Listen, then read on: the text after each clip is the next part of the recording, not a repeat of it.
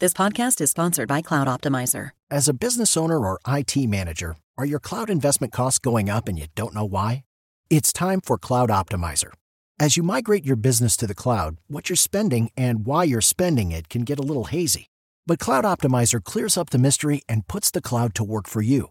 Cloud Optimizer starts by analyzing usage patterns, right-sizing resources, leveraging discounts you may not be aware of, implementing automation, and much more. And by reducing unnecessary expenses and maximizing performance, Cloud Optimizer guarantees you a savings of 5 times what you spend for their service. As you utilize cloud-based services more and more, you don't have to lose sight or control of your spend. You can stay agile, streamline your costs, and optimize your performance, plus save significant money with Cloud Optimizer. Make the cloud work for you with Cloud Optimizer. Get a free assessment and find out how much you can save by going to cloudoptimizer.com. Go to cloudoptimizer.com for your free assessment. That's cloudoptimizer.com. É Tudo Negócio, iniciativa do Grupo de Atendimento e Negócios e do Grupo Jovem Pan. É Tudo Negócio.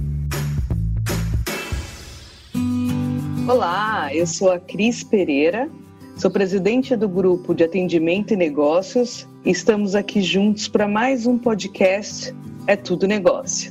Olá, sou Robert Filchel, diretor do Grupo de Atendimento e Negócios. Olá, sou PC Freitas, vice-presidente do Grupo de Atendimento e Negócios. O podcast de hoje está sendo gravado em Google Hangout em função do isolamento social. E hoje, dentro desse podcast É Tudo Negócios, a gente está recebendo Guilherme Bailão, Head of Brand Experience e Sponsorship da Heineken e também diretor de projetos especiais do Grupo de Atendimento e Negócios.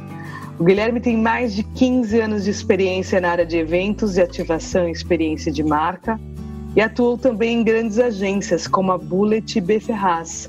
Mas eu acho que é sempre bom ouvir dele mesmo. Gui, conta pra gente um pouco da sua trajetória. A todos, obrigado pelo convite. É uma honra poder dividir e trocar experiências com vocês. Bom, como você colocou, Cris, tem uma experiência grande no mercado de live marketing, de experiência de marca, brand content. Muito da minha carreira foi construída em agências e eu recentemente, há cerca de 1 ano e meio, né, eu fiz a mudança de agência para cliente. É uma área apaixonante, tão importante, né, nas estratégias de marketing das marcas e que hoje aí passa por um momento bastante diferente, vamos dizer assim, né, em função de toda a questão da pandemia. É verdade, né? E são tantos os assuntos que impactam esse momento. Como é que vocês fazem para organizar, para criar um framework aí de próximos passos e atuar sem distração aí na empresa? Como é que vocês se organizam para, então, definir os assuntos que interessam para a marca? Super conectado com o time. Hoje o nosso time, a gente tem um calendário muito grande de eventos, de iniciativas, né, de experiência de marca, e a gente está tendo que correr, né, faz 60 dias aí que a gente está nessa situação de confinamento ou trabalhando de casa, e está todo mundo correndo para tentar reorganizar a nossa programação de 2020. Apesar da distância, a gente está super conectado e trabalhando muito através, né, dos aplicativos de videoconferência. Conta um pouquinho sobre como é que vocês também estão organizando os assuntos, né, que são relevantes aí para o público de vocês, as últimas ações de vocês que foram super interessantes em relação ao cuidado com os bares, né, para manutenção e sustentabilidade deles. Conta um pouquinho dessa história para a gente. A gente tem, com relação aos assuntos, a gente tem olhado muito para as plataformas das marcas, né, e vendo quais plataformas foram menos atingidas por toda a situação. Então tem marcas que trabalham com plataformas de futebol, com plataforma de música e etc. Então a gente está meio que dividindo o trabalho por essas plataformas e acompanhando também, né, todos os protocolos de volta desse mercado e como que voltaria e etc. para tentar encaixar e refazer a nossa, que seja de evento, de ativação e etc. Por outro lado, né, a gente até tem um outro comitê de profissionais na companhia, que a gente está chamando de Optimistic Stream, a qual eu também faço parte, que é justamente um pouco dessas ações que vocês têm visto com o sentido de apoiar, no caso, estabelecimentos como bares, restaurantes e lanchonetes, né? São ações de cunho mais social que a gente tem ajudado, né? Uma série de iniciativas nesse sentido. E os bares, com certeza, né? Estabelecimento super importante, né? Para o nosso negócio. E a gente tem feito aí essa campanha chamada Brinde do Bem, que foi um sucesso, está sendo ainda um sucesso, ela está em vigor, ela vai até o final de maio.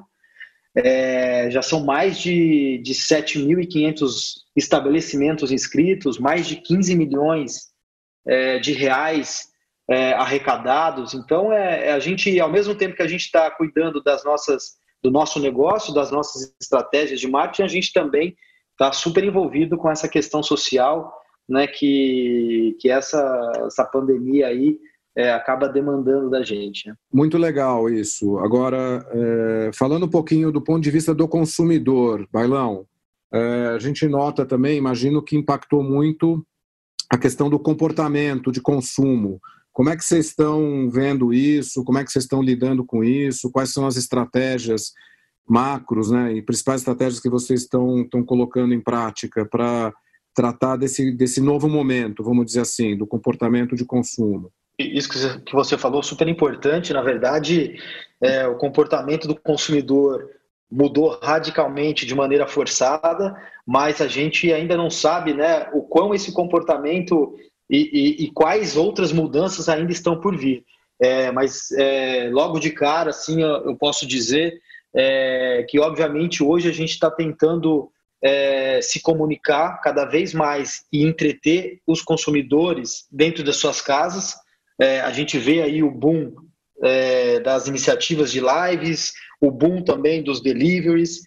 Então, no que diz respeito ao negócio, a gente tem várias iniciativas no sentido de oferecer os nossos produtos, fazer os nossos produtos chegarem até as casas dos consumidores. E também na parte do entretenimento, na parte do live marketing, a gente tem feito algumas iniciativas como lives e etc., justamente para manter a conversa, a comunicação com o nosso consumidor. Está todo mundo em casa, ou pelo menos todo mundo deveria estar em casa, e o que a gente tem feito aí é quebrado a cabeça, pensando em inovar, nesse sentido de conseguir se conectar com o consumidor, cada um dentro da sua casa. Essa é a ideia. E Gui, você que é um profissional renomado da área de live, de entretenimento de vários anos, e agora na Heineken liderando essa área toda, o que você acha que vai mudar nesse novo normal, quando o isolamento social acabar? O que você acha que vai mudar em termos da criação e execução dessa atividade toda fantástica do Experience, né, como negócio, como maneira de gerar engajamento com consumidores? O que você acredita que vai mudar nesse novo normal? Eu acho que algumas coisas vão ficar, né? Nem tudo, obviamente. Eu tenho acompanhado vários reportes do mundo inteiro com relação as iniciativas, o que o pessoal tem feito, né, através do digital e etc. Mas eu costumo dizer que a gente não pode deixar de considerar o nosso perfil, o que é o brasileiro, né, a nossa cultura.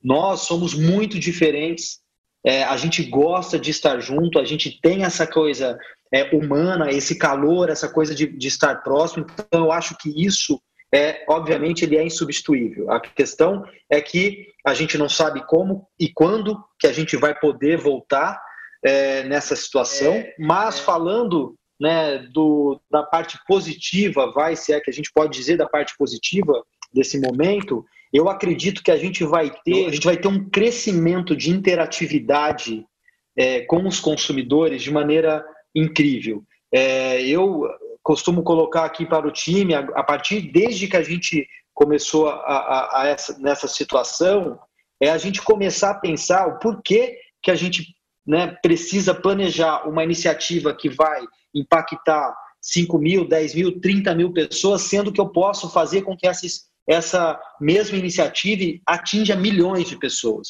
Então, eu acho que a gente vai caminhar para um formato muito híbrido de iniciativas.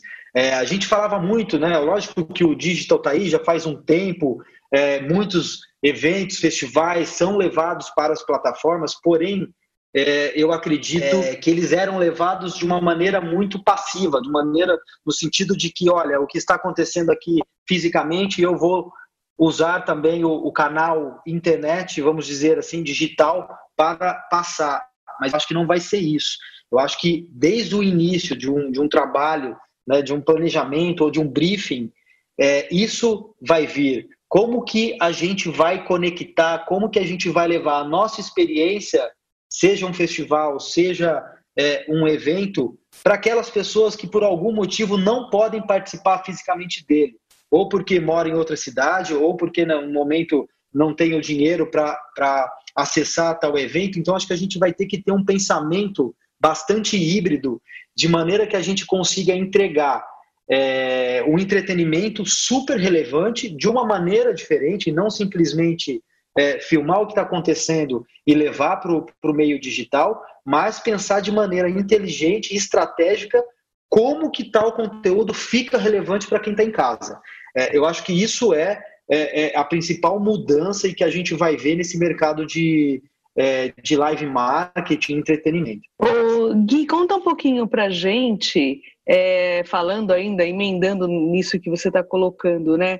Então, sobre a reabertura da economia, eu imagino que vocês estejam discutindo com órgãos públicos, que vocês estejam discutindo sugestões e protocolos aí dessa volta, principalmente porque a gente está falando do ambiente do bar, que é tudo muito compartilhado. O que está aí em vista, ou onde vocês estão participando dessas conversas? A gente tem um acompanhamento diário, principalmente, né, o nosso time de relações governamentais, né, faz esse acompanhamento frequente, e vale lembrar que protocolos é uma coisa, tem protocolos estaduais, tem protocolos municipais, então é bastante complexo essa questão, e infelizmente eu acho que até o momento a gente não consegue falar com certeza de como vai ser. Eu tenho visto muitas coisas, muitas manifestações, reportes e tal, mas eu acho que ainda tem muito, ou tem muitos que são especulativos, ou outros que são muito otimistas ou pessimistas, mas é muito ainda, acho prematuro dizer como vai ser. A gente tá obviamente acompanhando, imaginando, traçando cenários, mas confesso, na minha opinião, eu acho que é muito prematuro ainda para dizer como vai ser. Acho difícil. Gui, fala um pouquinho para a gente está falando bastante aí de que a live é a nova TV, ou pelo menos o novo conteúdo da televisão, né, como a gente conhece. Você acha que a live também é a nova modalidade do live marketing? Sendo bem sincero, eu acho que ela pode ser complementar. Eu acho que a gente pode sim ter um formato, né, mais híbrido de experiência, mas não acho que uma coisa substitui a outra. E digo mais, eu acho que a live, né, pelo que a gente presenciou no mercado, o início dessa história, nem as próprias plataformas estavam preparadas para esse boom. O Brasil, ele é destaque no mundo, né, com o que aconteceu. Das 10 maiores lives que aconteceram no mundo, 7 são brasileiras. Então, assim, é uma coisa que o próprio YouTube reportou isso, né, publicamente, que eles não estavam preparados para tamanha demanda de live, de visualização, de interação e etc. E acho que o mercado começou, né, acho que foi a forma que o mercado encontrou, e o mercado, eu digo, tanto o artista, quanto o produtor, quanto algumas marcas, encontraram para se conectar, outros para continuar com as suas receitas, mas começou de uma maneira bastante sem saber exatamente o que seria e como fazer. Tanto é que a gente viu, né, que algumas iniciativas foram bastante problemáticas, e ainda eu acho que o formato da live ainda precisa ser bastante trabalhado, precisa ser bastante discutido. Não acho que a gente ainda tem um formato ideal. Então é isso, eu acho que é tudo muito novo para todo mundo. Vamos ver o que vem pela frente. Bailão, falando um pouquinho do momento, da perspectivas de volta, porque a gente sabe que as coisas vão voltar, não vão voltar como eram antes, algumas, obviamente, mudanças vão acontecer. Nesse contexto, e você agora, como cliente, né, como um profissional de marketing já numa empresa, como é que você vê o papel, o escopo do profissional de atendimento e negócios? O que você espera? O que você aconselha? O que você gostaria de ver na atuação desse profissional? Essa pergunta é super importante, né? Também venho dessa área, e eu valorizo muito hoje o profissional de atendimento que me provoca, que troca informação comigo, e que obviamente me traz oportunidades diferentes para a gente conseguir manter a nossa conversa com os nossos consumidores, com os nossos clientes. Então eu acho que mais do que nunca o profissional de atendimento precisa estar totalmente ligado em tudo que está acontecendo no mercado do seu cliente e mais, né, no cenário como um todo, para ele mesmo identificar oportunidades para o negócio da agência, mas também para o negócio do cliente. Então, acho importante ter essa postura bastante provocativa e super antenado no que está acontecendo e no que pode acontecer. E Bailão, assim, nessa volta, você tem uma expectativa das agências, desse profissional trazer novos formatos para atender a esse novo mindset, ou esse mindset que certamente está mudando, né, que a gente está percebendo que está mudando? Você tem uma expectativa de ver mais inovação, coisas diferentes, experiências diferentes? Qual é a expectativa com relação ao que você deseja ver desse profissional? O que a gente tem mais visto, Robert, hoje, a coisa mais automática que vem acontecendo nessa história, e eu entendo, né, porque realmente as agências de live marketing é um momento muito complicado para o mercado como um todo. Então, assim, a coisa mais automática que eu tenho visto é um projeto de live. Olha, temos um artista tal, não sei o que, incrível, vamos fazer um show dele com uma live assim assado. Isso é o automático. Porém, eu acho que a reinvenção e a inovação precisa estar com um pensamento de como que tal marca pode se conectar com o seu consumidor, pode entreter o seu consumidor no ambiente hoje que ele está.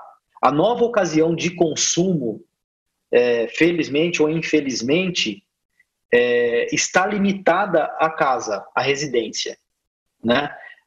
Então, eu acho que é importante ter essa visão mais ampla, e não somente a live pela live, e mais do que isso, como que eu vou me conectar com esse consumidor e, de repente, como que eu vou fazer a oferta do meu produto para ele, né? De repente linkar, né? A gente está vendo, o boom das lives está acompanhada com o boom dos deliveries, né?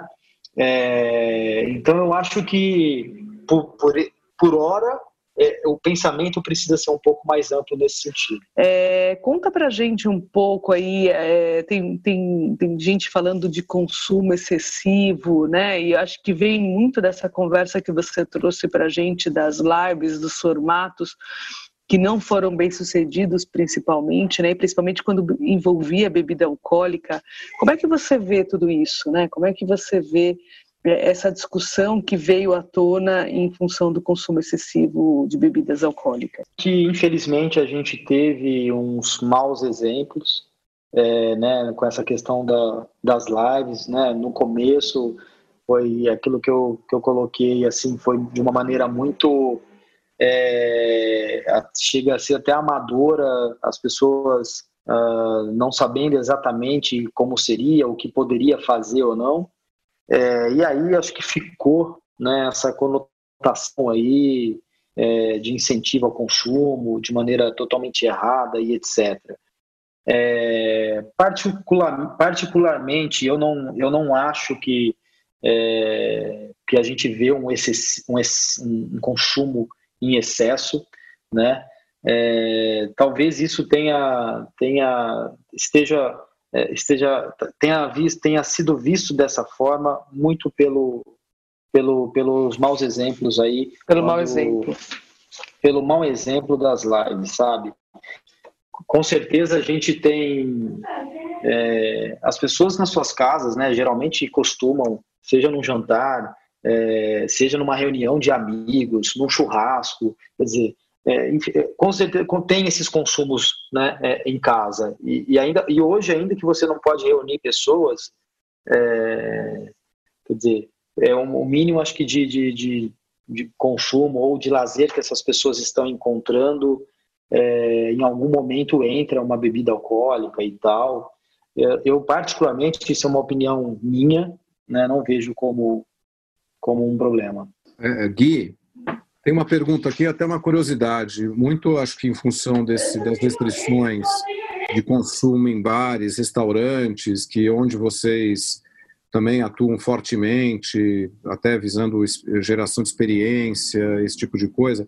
O varejo, eu sei que ele tem um papel muito importante, obviamente, na cadeia de distribuição de vocês, mas ele passou a ter mais relevância, porque eu fico pensando assim, hoje o consumidor ele precisa comprar o produto para consumir praticamente em casa. Então, o supermercado, o canal tradicional, ele ganhou relevância nisso, e como é que vocês veem essa perspectiva futura de trabalhar esse canal? Com certeza, ganhou muita relevância, né? E na verdade esse canal ele ganha relevância não somente para essa categoria de produtos.